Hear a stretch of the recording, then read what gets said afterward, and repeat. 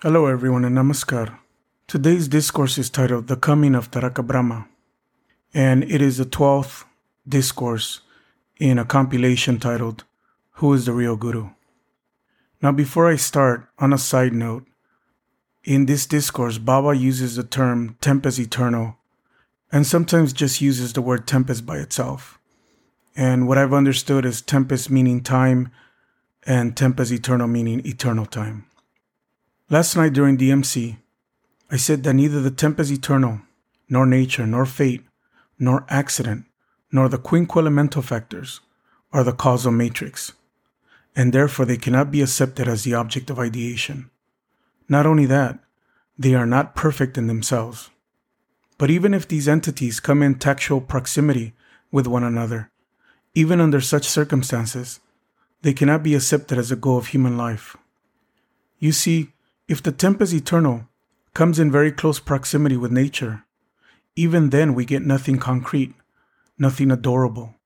And as you know, nature functions within the scope of the tempest eternal.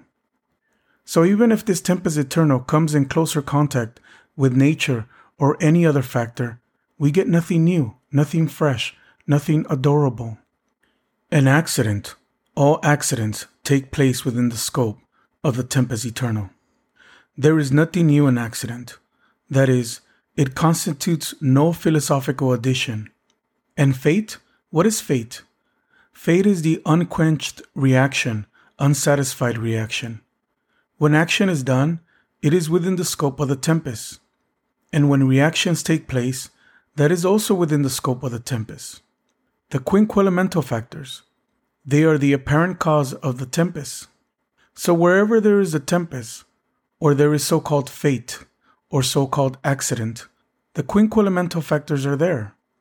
So their mutual touch or combination does not create anything noble that can be accepted as a desideratum of human life.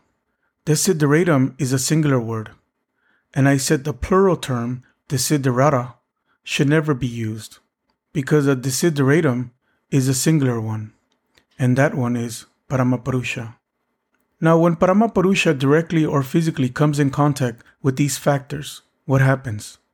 Paramapurusha is beyond the periphery of the tempest. But when he comes in contact or comes within the jurisdiction of the tempest, what happens? Do we get something new then? Paramapurusha is beyond temporal and spatial and personal boundaries. But when he comes within their jurisdictions, what happens? Or what may happen under such circumstances? We say Paramapurusha has become Taraka Brahma. Under such circumstances, he comes here on a particular date, leaves this earth also on a particular date, takes the birth of his quinquelemental body, the death of his quinquelemental body. This we find, and as you know, as the hub of the universe, he is an impersonal entity.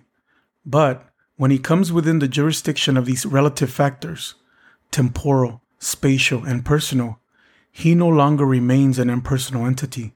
He becomes something personal, something closer, something closely related, and that is our Taraka Brahma. Now, why does he come in contact with the quinquelemental factors? Why does he come within the jurisdictions of the temporal, spatial, personal factors?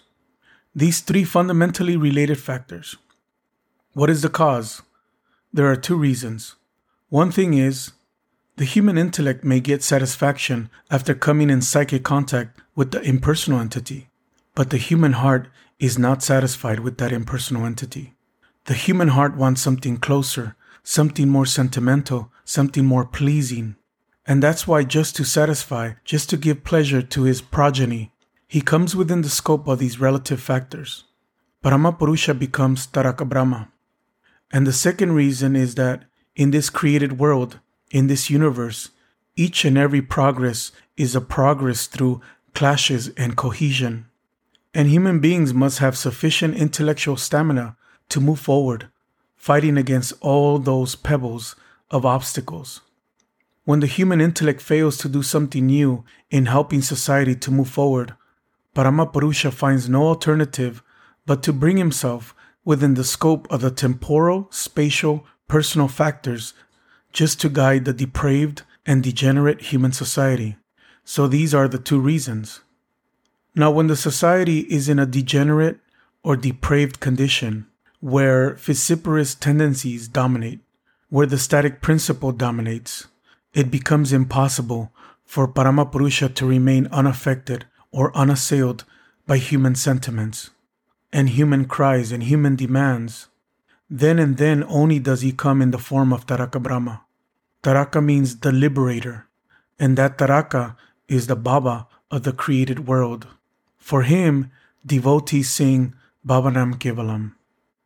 May 13th, 1979, Fish, Switzerland.